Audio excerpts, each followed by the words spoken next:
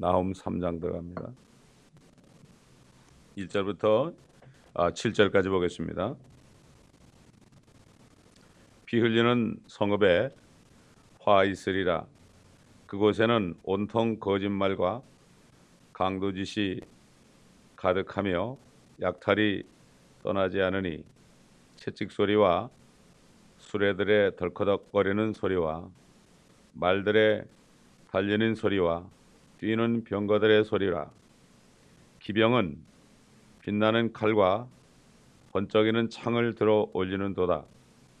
살해당한 무리와 수많은 시체들이 질비하며 그 성장들이 끝이 없어 그들이 그들의 시체 위에 넘어지니 잘생긴 창녀의 많은 음행 때문이라.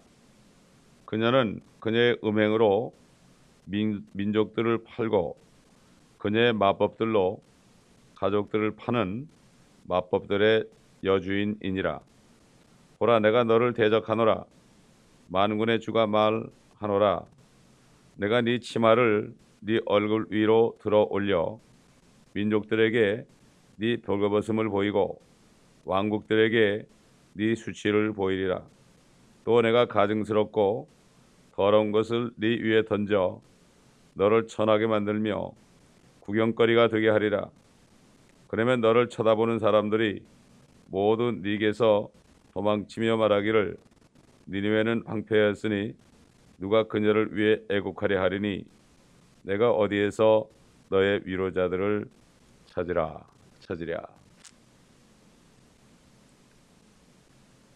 어제도 얘기한 것처럼 바벨론이나 아시리아나 이집트, 이 나라는 사자들로 표현했죠.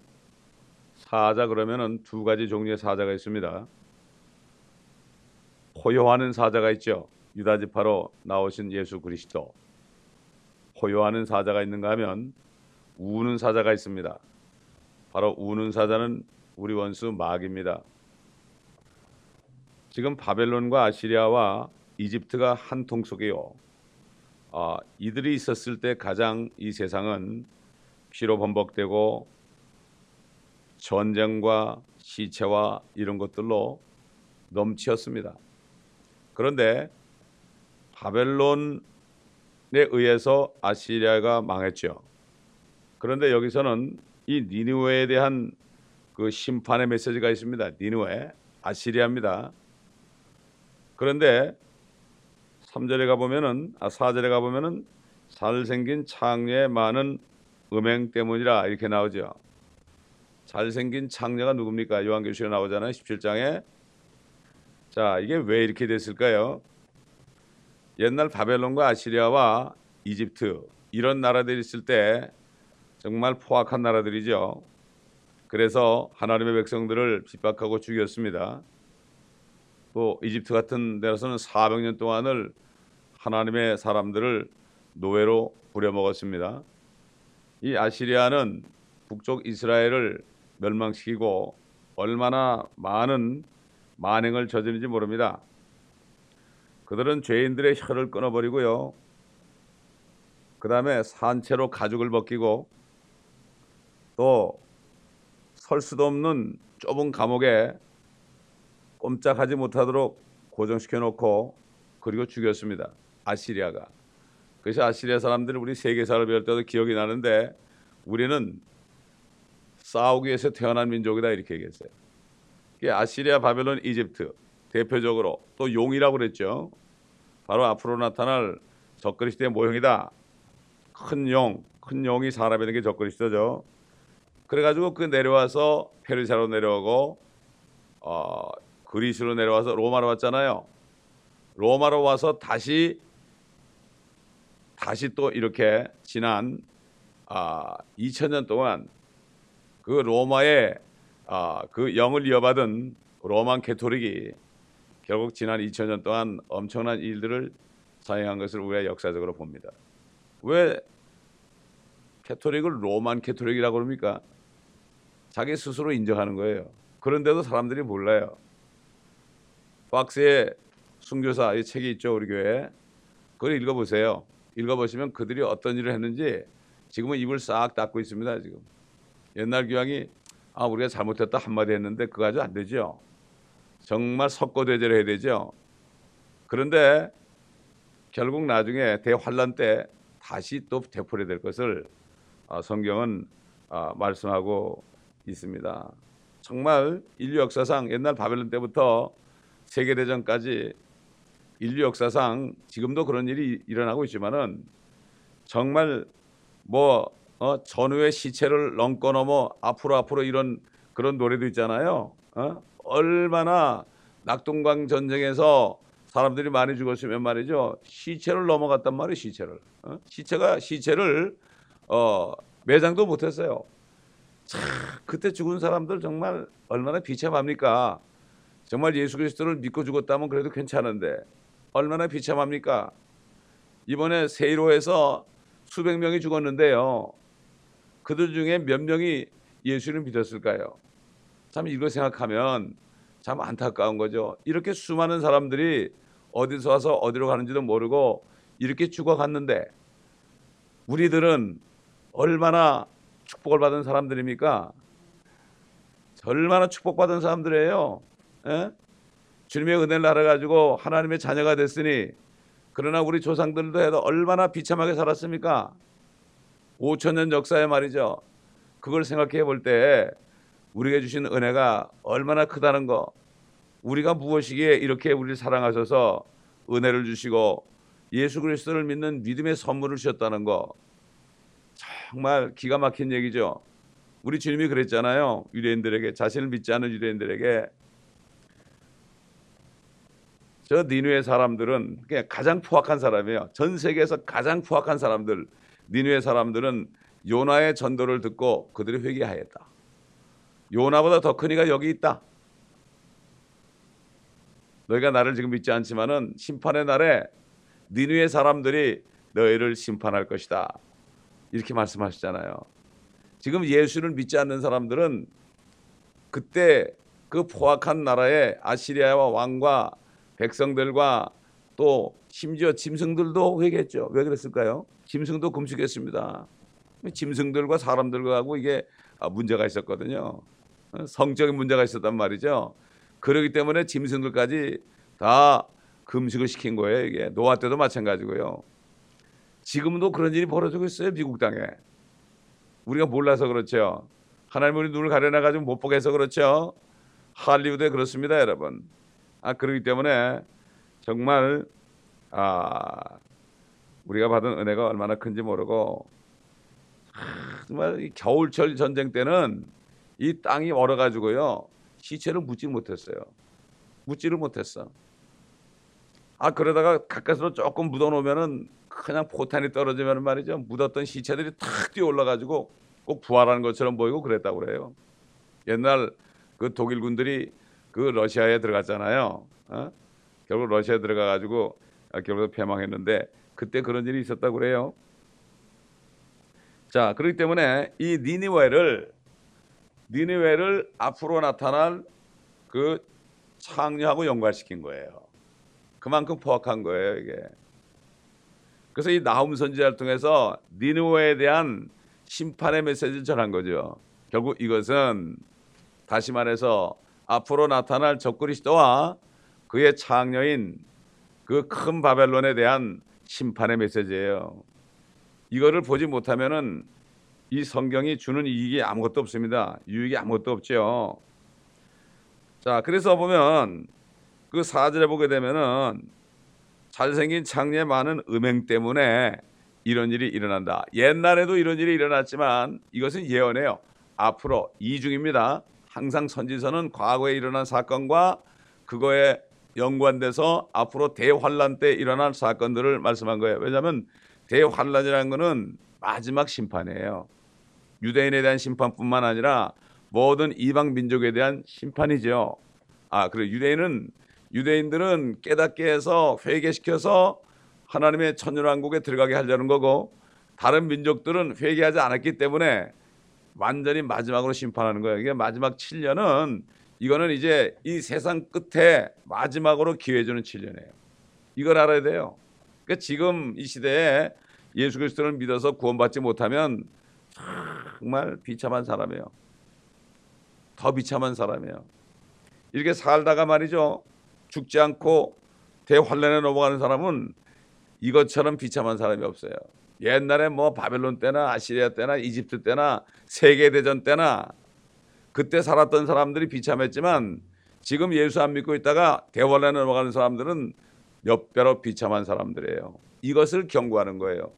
이 선지서들은 모두가 다 마지막 대환란에 대해서 경고하는 거예요. 첫째, 유대인들에게 경고하고 또 많은 민족들에게 경고한다는 것을 우리가 이것을 알지 못하면 이 선지서를 아무리 읽어도 무슨 말인지 알 수가 없습니다. 그래서 과거의 사건으로 다 신학자들은 다 과거의 사건이고 또 그렇지 않은 것을 보면 비유로 다 풀고 그래요. 그러나 뭐 그들 자유죠. 그들 자유지만은 하나님께서는 분명히 우리에게 계시하고 나타내 주시기 때문에 이것을 모르는 사람은 무식해서 큰 소리 치지만은 이걸 아는 사람은 야, 이렇게 되는구나, 앞으로 이렇게 되는구나, 잘생긴 장녀 음행 때문에 앞으로 대환란 때 이런 일이 또 일어나는구나, 또 일어나는구나. 보세요, 잘생긴 장녀의 음행이라고 그랬죠. 지금 이거는 로만 캐토릭뿐만이 아닙니다.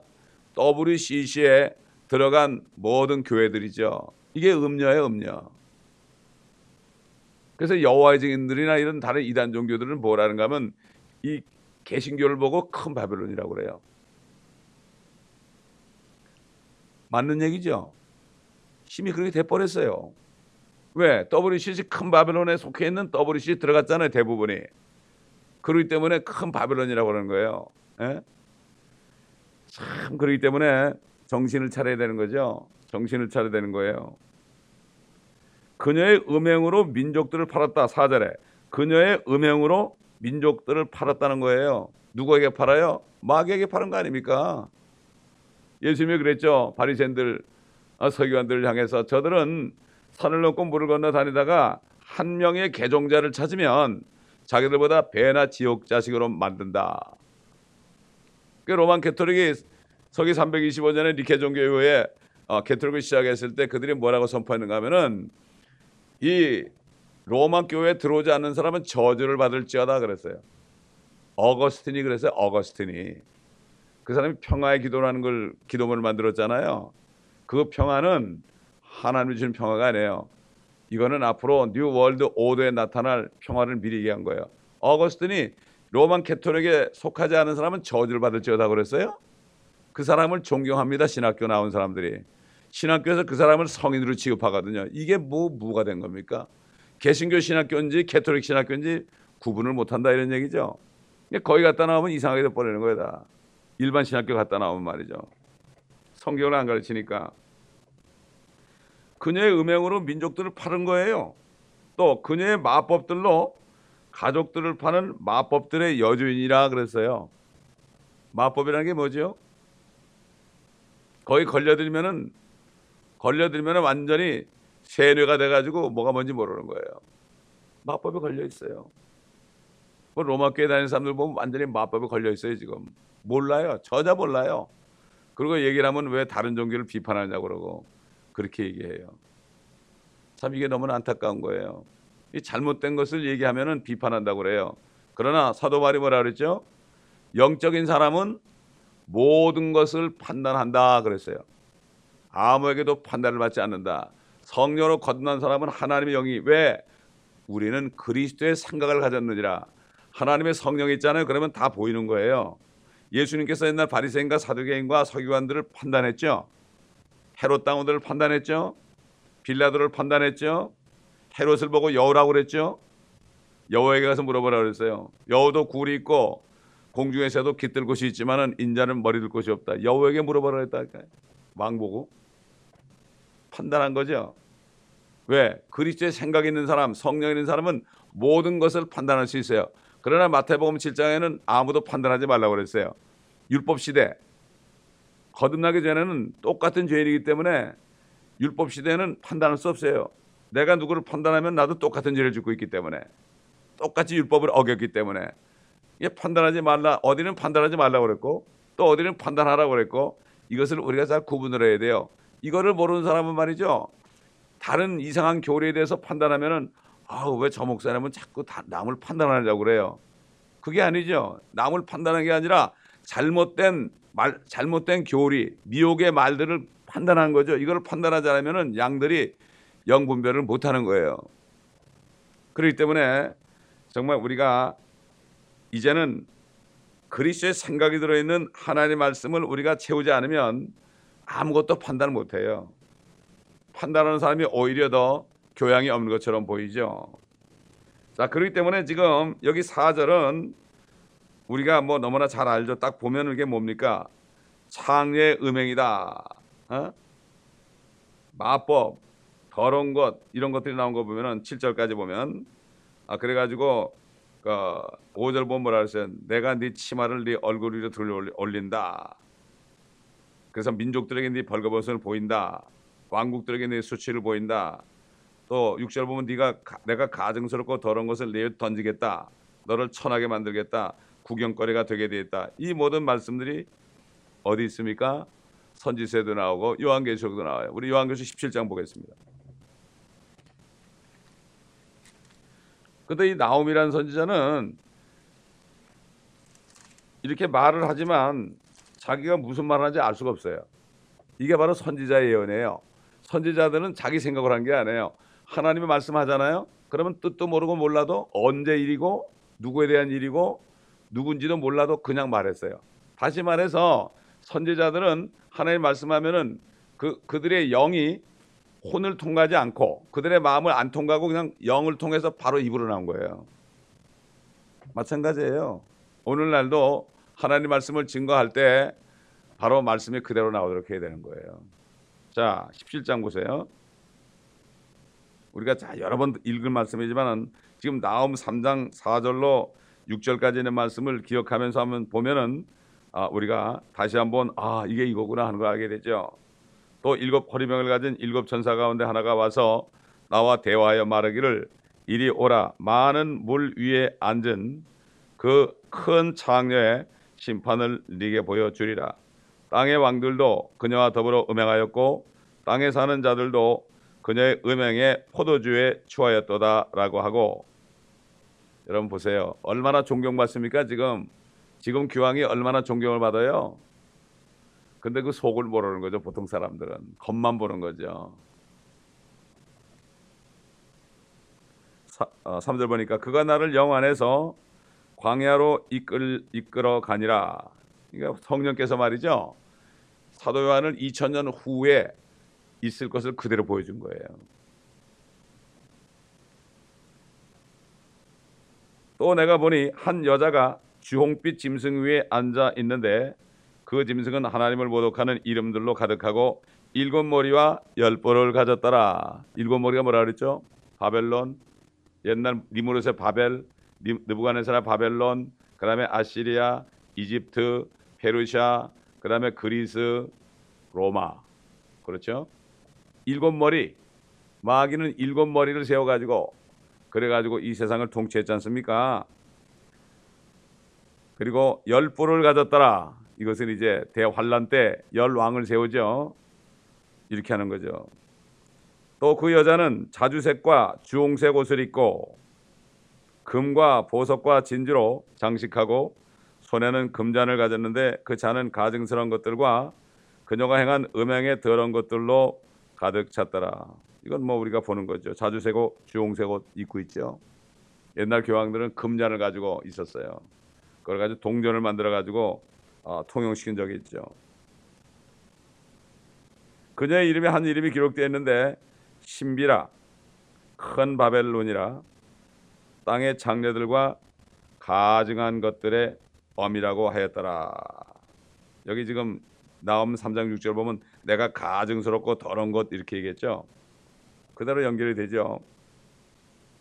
또 내가 보니 6절 그 여자가 성도들의 피와 예수의 순교자들의 피에 취하였더라. 얼마나 많이 죽였으면은 피에 취했다는 얘기예요. 그러므로 내가 그녀를 보고 크게 의아해하며 놀랐노라. 그러자 그 천사가 내게 말하기를 왜 놀라느냐? 내가 그 여자의 신비와 그녀를 태운 7 머리와 10뿔을 가진 그 짐승의 신비를 너에게 말하리라. 이제 그다음부터 이제 적글수가 나오죠. 그건 보지 말고 18장 넘어가면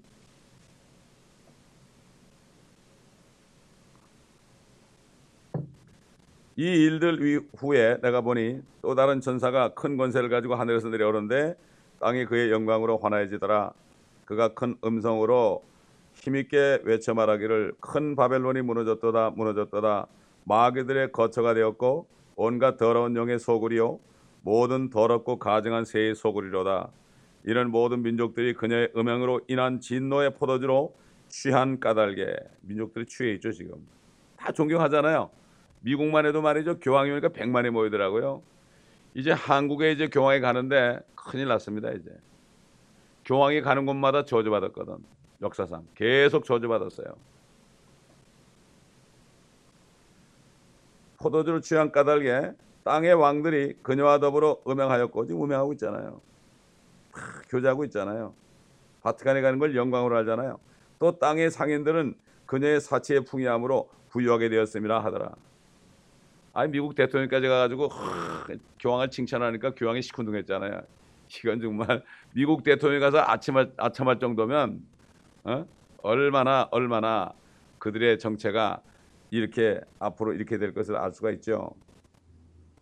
또 내가 들으니 하늘에서 다른 음성이 나서 말하기를 나의 백성들아 그녀에게서 나오라. 그리하여 그녀의 죄들의 동참자가 되지 말고 그녀의 재앙들도 받지 말라. 그래서 우리가 WCC에서 나오라고 그러는 거예요. 나와야 되는 거예요. WCC 들어간 게 큰 바벨론에 들어간 걸 모르고 있어요. 사람들이. 목사님들도 모르고 장로님들도 모르더란 말이죠. 물어보니까. 그런데 WCC 총재가 된 그 교회는 새벽 기도가 뭐 아직 수만 명이 모이는데 무슨 기도를 하는지 모르겠어요. 그렇게 새벽에 기도했는데 어떻게 WCC에 들어갑니까? 이거는 하나님의 뜻대로 한 기도가 아니죠. 자기의 정욕을 위한 기도 아닙니까? 그래서 새벽 기도회라는 거는 사실 없어요. 새벽에 우리가 기도할 수 있죠. 하나님의 말씀 없이 하는 기도는 헛된 기도예요. 아버지의 뜻대로 구해야 되는 거예요. 왜? 우리가 필요한 것들은 다 주신다 그랬거든요. 우리에게 개인적으로 필요한 거 아버지인데 아버지가 필요한 걸 구해야 돼요. 우리는 아버지가 원하는 것을 구해야 돼요. 그러면 너무 기쁜 거 아니에요? 그렇잖아요. 세상에 육신적인 아들들도 아버지 뜻을 알면은 아버지가 다 해주잖아요. 살 집도 마련해줬고 옷도 사주시고 음식도 주고 말이죠. 다 해주시니까 아버지 뜻을 알고 아버지가 기뻐하는 것을 하면 얼마나 좋아합니까? 그리고 항상 아버지한테 와가지고 아버지 내가 무엇을 해야 되겠습니까? 이렇게 얘기할 때 기뻐하지. 항상 나한테 뭐 달라고 그러면 그건 아들이 아니죠. 영적으로도 마찬가지예요. 뭐 달라 그런 사람들은 뭘 모르는 사람들이죠. 아버지의 뜻은 바로 하늘에서 뜻이 있는 것처럼 이 땅에서도 뜻이 이루어지는 거 아닙니까? 그러려면 빨리 한 사람이라도 전도해가지고 하나님의 왕국에 들어가야 될 거 아닙니까? 그런 사람들을 그거를 위해서 기도하는 사람, 그거를 하기 위해서 필요한 걸 구하는 사람, 이런 사람에게 주시잖아요. 정욕을 구하면 안 준다고 그랬죠. 그러나 구하지 않으면 또 받지 못한다고 그랬죠. 자, 5절 보니까 이는 그녀의 죄들이 하늘에까지 닿았고 또 하나님께서는 그녀의 불의를 기억하셨기 때문이니라. 지금 다 기억하고 있죠. 여러분 또 얘기하지만 우리 북카페 가면은 피 흘린 발자취가 있어요. 그 책 얇은 책이 있거든. 꼭 읽어보세요. 그거 읽어보면 얼마나 많은 피를 로만 캐토릭이 흘렸는가. 그 피에 취할 정도인가. 그거 읽어보면 여러분 기가 막혀요. 이 기독교 역사는요. 피의 발자취예요. 성경들을 믿는 사람들, 거듭난 성도들이 죽임당한 그러한 피의 발자취예요. 주님이 다 기억하고 있다고 그랬죠. 그녀의 불의를 기억하시기 때문이라. 그녀가 너에게 준 만큼 그녀에게 되돌려주라. 그리고 그녀가 행한 것에 따라 2배로 갚아주라. 그녀가 채운 잔에도 그녀에게 2배로 채워주라. 그녀가 자신을 영화롭게 하고 즐기며 산 만큼 그녀에게 고통과 슬픔을 주라. 이는 그녀가 마음에 말하기를 나는 여왕으로 앉아있고 과부가 아니로다. 그러므로 내가 결코 슬픔을 당하지 아니하려고 했기 때문이다. 과부가 아니죠. 마귀가 신랑이니까. 이로 인하여 그녀의 재앙들이 하루 만에 닥치리니 죽음과 슬픔과 기근이요 또 그녀는 불로 완전히 태워지리니 이는 그녀를 심판하시는 주 하나님은 강하시기 때문이니라. 그래가지고 이제 망하니까 그냥 세상에 상인들이 막 울고 그러잖아요. 물건 사줄 사람이 없다고. 밑에 쭉 나가면 그런 말씀들이 나오죠. 네? 21절 가보세요. 그러자 한 힘센 천사가 큰 맷돌 같은 돌을 들어 바다에 던지며 말하기를 큰 도성 바벨론이 이처럼 세차게 던져져서 결코 다시는 보이지 아니하리라. 보이지 아니하리라. 없어진단 말이죠. 마지막 심판 때 없어진단 말이죠. 그래가지고 보면은 네 치마를 내 얼굴 위로 돌려 올린다 그랬죠. 그게 벌거벗음을 보인다. 완전히 정체를 드러낸다 그랬잖아요. 우리 한번 예레미야서 13장 보겠습니다. 바벨론에 대한 예언이죠. 22절. 만일 네가 내 마음속에 말하기를 어찌하여 이런 일들이 내게 임하는가 한다면 이는 네 큰 죄악들이 들춰진 네 치마들이며 네 발꿈치가 드러났음이라. 에르피아인이 그의 피부를 바꿀 수 있으며 표범이 그의 점들을 바꿀 수 있겠느냐? 그렇다면 악을 행하는 데 익숙한 너희도 선을 행할 수 있으리라. 그러므로 내가 그들을 광야의 바람에 사라지는 검불처럼 흩으리라. 주가 말하노라. 이것이 네 몫이요 내게서 네가 행하려 받는 분깃이라. 이는 네가 나를 잊어버리고 거짓을 신뢰했음이라. 그러므로 내가 네 치마를 네 얼굴 위로 들쳐서 네 수치를 드러내리라. 내가 네 가능과 네 괴성과 들판의 산 위에서 네 음행과 추잡함과 네 가증함들을 보았노라. 오 예루살렘아 너에게 화 있으리라. 네가 깨끗하게 되지 않겠느냐? 언제 한번 그렇게 되겠느냐? 이것도 앞으로 대환란 때 큰 바벨론에 대한 예언이요. 또 그 다음에 거기에 들어가 있는 예루살렘. 그래서 내 백성아 거기서 나오라는 거예요. 왜냐하면 그들이 저 그리스도가 진짜 그리스도인 줄 알고 거기 그를 영접했다가 큰 바벨론에 들어갈 거 아닙니까? 거기서 나오라고 그러는 거죠. 거기서 나와가지고 회개한 사람만이 천년왕국에 들어가는 거예요. 그렇기 때문에 네가 깨끗하게 되지 않겠느냐? 언제 한번 그렇게 되겠느냐? 이렇게 예루살렘을 향해 또 말씀하시는 겁니다. 또 에스겔서 16장 볼까요? 에스겔 16장. 에스겔서 16장 37절 보겠습니다. 35절부터 보죠. 그러므로 오 창녀야 너는 주의 말씀을 들으라. 주 하나님이 같이 말하노라. 이는 너의 더러움이 쏟아져 나오며 네 애인들과 네 가증함의 모든 우상들과 더불어 가진 네 음란한 것을 통하여 너의 벌거벗음이 드러났고 또 네가 그들에게 주었던 네 자녀들의 피로 드러났기 때문이니 보라 그러므로 내가 네 모든 애인들을 모으리니 네가 더불어 즐겼던 자들과 네가 사랑했던 모든 자들과 네가 미워했던 모든 자들이라. 내가 너를 대적하여 사방에서 그들을 모아 그들에게 너의 벌거벗음을 드러내며 그들로 너의 모든 벌거벗음을 보게 하리라. 내가 너를 심판하리니 마치 혼인을 파기하고 피를 흘린 여인이 심판받듯 할 것이며 내가 진노의 질투의 피를 내게 주리라. 또 내가 너를 그들의 손에 붙이리니 그들이 너희 누각을 헐고 네 산당들을 파손할 것이요 그들이 네 옷을 벗기고 너의 아름다운 보석을 취하고 너를 벌거벗겨 알몸으로 버려두리라. 그들은 또 너를 대적하려고 무리를 내려와서 너를 돌로 치고 칼로 찌르리라. 또 그들은 내 집들을 불로 사르며 많은 여인들의 목전에서 내게 심판을 내리리라. 내가 너로 창녀짓을 그치게 할 것이요 또한 너는 더 이상 싹을 주지 아니하리라. 그리하여 내가 너에 대한 나의 진노를 그칠 것이며 내 질투가 네게서 떠나리니 그러면 나는 안정이 되고 더 이상 노하지 아니하리라. 이는 네가 어린 시절을 기억하지 못하고 오히려 이 모든 일로 나를 애태우게 하였기 때문이니 보라 그러므로 나도 네 행위를 네 머리에 돌리리라. 주 하나님이 말하노라. 그리하면 너는 네 모든 가증함들 위에 이 음란함을 행하지 아니하리라. 보라 잠언을 쓰는 자는 누구라도 너에 대하여 이런 잠언을 쓰리니 말하기를 어미가 그러면 그 딸도 그러하도다 하리라. 이스라엘 백성들이 이렇게 창녀짓을 했잖아요. 창녀짓을 한 사람에 대한 것은 치마를 다 들어올리고 결국 수치를 드러낸다. 똑같습니다. 이스라엘이나 큰 바벨론이나 이스라엘은 바벨론과 창녀짓 했죠. 아시리아와 했죠. 그 다음에 이 로만 캐토릭은 나중에 이스라엘 백성들이 대환란 때 또 마찬가지로 큰 바벨론과 다시 창녀짓을 하는 거예요. 그랬더니 거기서 나오라 그런 거죠. 마지막으로 한 번 더 찾아보죠. 이사야서 47장 2절 3절 보겠습니다. 1절부터 내려와 티끌 속에 앉으라. 오 바벨론의 처녀 따라 땅에 앉으라. 오 갈대인들의 따라 거기에는 보좌가 없도다. 이는 네가 다시는 부드럽고 우아하다고 칭함을 받지 못할 것임이라. 맷돌을 가져다가 곡식을 갈며 머리카락을 덮지 말고 다리를 걷고 허벅지를 드러내며 강들을 건너라. 네 벌거벗음이 드러나며 정녕 네 수치가 보이리라. 내가 복수하리니 내가 너를 사람으로 대하지 아니하리라. 이 큰 바벨에 대한 심판의 메시지 여기도 나오는 거죠. 뿐만 아니라 우리 교회 시대에 또 이스라엘 민족의 한 12지파 편지 가운데 가늠하는 남자들과 여자들아 세상이나 세상에 있는 것들을 사랑하는 것이 하나님과 원수되는 것을 알지 못하느냐. 여러분 예수님이 뭐라 그랬죠? 열매로 그들을 알리라고 그랬죠. 요즘 사람들이 뭐 지금 큰 교회 목사님들 뭐 이렇게 물질에 넘어가가지고 부정한 것 이런 걸 보고 세상 법정 가는 걸 보고 혼란스럽다 그러는데 전혀 혼란스러울 게 없습니다. 혼란스럽다는 거는 영적으로 분별을 못했다는 거예요. 영적으로 분별한 사람들이 이미 다 알았어요. 다 알았어요.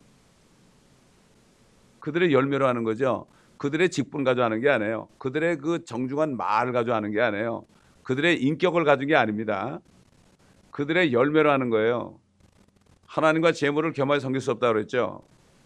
왜? 한쪽은 미워하고 한쪽은 살아가니까 문제가 생기잖아요. 둘은 겸하지 못하죠. 아니, 한 남자가 두 여인을 살 수 있습니까? 안 되죠. 마찬가지죠. 그렇기 때문에 하나님을 섬기느냐 재물을 섬기느냐, 하나님의 사람이냐 마귀의 사람이냐, 둘 중에 하나입니다. 재물을 따라가는 사람은 아무리 그 사람이 뭐 위대하고 많은 일을 한 것 같처럼 보여도, 유명한 사람일지라도 재물을 따라가는 사람은, 재물을 쌓아둔 사람은, 재물을 섬기는 사람이니까 그 사람은 하나님의 사람이 아니에요. 이렇게 분별해야 되는데 요즘 그리스도들이 너무 말씀을 모르고 그냥 세상 얘기만 듣고 인성교육만 받다 보니까 거기에 취해가지고요. 그래가지고 혼란스럽다는 거예요. 혼란스러울 게 아무것도 없어요. 아무것도 없어. 주님의 말씀에 순종하면 되는 거예요. 그렇잖아요. 딱 그리고 이 사람은 잘못됐다, 이 사람은 옳다, 이렇게 하면 되는 거죠. 혼란스럽고 뭐 어쩌고 저쩌고 시험에 들겠다 그러는데 그럴 필요가 전혀 없어요. 열매로 그들을 알리라. 최근에 한국에 일어나는 걸 보세요. 열매로 하는 거예요. 에? 그 사람이 아무리 뭐 침략의 목사가 상관없어요. 열매로 하는 거예요. 열매로. 다 드러나지 않습니까? 아마 앞으로 점점 더 드러날 겁니다. 아마 치마를 들어가 올려가지고 수치를 보이는 것처럼 다 드러날 겁니다. 여러분 앞으로 기대해 보세요. 그러니까 우리는 말씀 안에 굳게 서서 정말 주님만을 사랑하고 세상을 따라가다가 수치가 드러나면 안 돼요. 그러므로 우리는 성경대로 믿으며 끝까지 주님만 바라보면서 주님 한 분만, 말씀만을 우리가 믿으며 말씀에 순종하는 삶을 살 때 지금은 고난스럽고 인정받지 못할지라도 주님 오실 때 잘했다 칭찬받는 우리가 되고 아름다운 신부로 나타난 우리가 될 것입니다. 기도하겠습니다. 감사합니다. 아버지 하나님, 이 아침에도 저에게 앞으로 일어날 말씀들을, 선지자 나훔을 통하신 말씀들을 들으며 아버지 여러 가지 말씀들과 비교해 보면서 앞으로 대환란 때 일어난 일들을 우리가 미리 보고 또 지금 WCC가 어떤 존재인가를 다시 한번 마음에 새기며 이제는 진정으로 사람의 외모를 보지 말고 그 사람의 위치를 보지 않고 그 사람의 직분을 보지 않고 열매로 우리가 분별하며 항상 연분별을 잘하며 속지 않고 우리의 모든 시간과 물질을 낭비하지 않고 아버지 하나님이여 진정으로 하나님의 말씀에 순종하는 삶을 통하여 순결한 삶을 통하여 항상 말씀의 외모로 씻김받고 그리스도의 보혈로 씻김받고 성령의 기름 부음을 받아서 아름다운 신부로 이 교회가 아버지 점점 깨끗해지는 교회가 되게 도와주시기를 원합니다. 정과 흠도 없는 교회가 되게 도와주옵소서. 하나님의 말씀의 옷을 입고 세상 어떤 것도 아버지 우리에게 아버지 접근하지 못하도록 모두가 다 아버지 하는 정결한 신부로 단장되는 이 교회 성도들이 되게 도와주옵소서. 이 말씀을 듣는 모든 사람들에게도 동일한 은혜를 내려 주옵소서. 감사드리며 우리 주 예수 그리스도 이름으로 기도드리나이다. 아멘.